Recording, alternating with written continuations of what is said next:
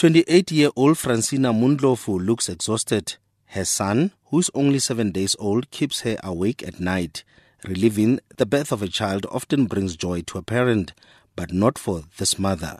Hers was a painful experience which has left her traumatized. Mundlovu was admitted at Joburton Community Health Center last week after experiencing labor pains. Shortly thereafter, she says a nurse moved her to a feeding room which was ill-equipped for the delivery and left her alone.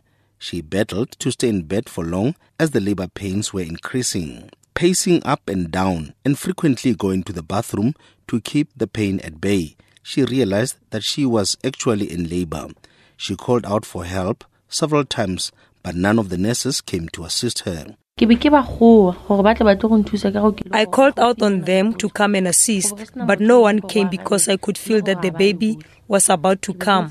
After giving birth, I still called out on them. My baby was crying. After some time, she came, asked why I gave birth in the feeding room. I then said, "It's because you brought me here." She said, "But I did not say that. You must come and give birth here." Nothing could have prepared her for what followed. She ordered me to climb down from the bed to go to another room with the baby, still attached to me, and the umbilical cord not cut. I walked with the baby still between my legs. Both the mother and her newborn baby were given a clean bill of health by the clinic, but the family is doubtful, anxious about possible future complications. Head of INSIC Research Unit that is associated with the School of Nursing at the Northwest University, Professor Karen Mini, says every woman deserves kind and compassionate care during childbirth. The World Health Organization also encourages that every woman should have skilled care while giving birth. Professor Mini warns the consequences can be dire. It's unfortunate that it's not isolated incidences. There's lots of things going on that shows indications of disrespect and abuse of women in childbirth. That's a global problem, but unfortunately also in South Africa. It's dangerous for the mother.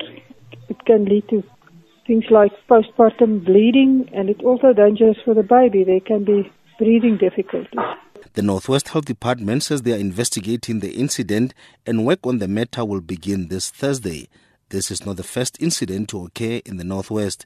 In Bloemhof and Ituaseng, pregnant women were reportedly turned away by nurses in health facilities. One gave birth in the parking area, while another just outside the clinic gate. I'm Dal Khaitsewe in Mahikeng.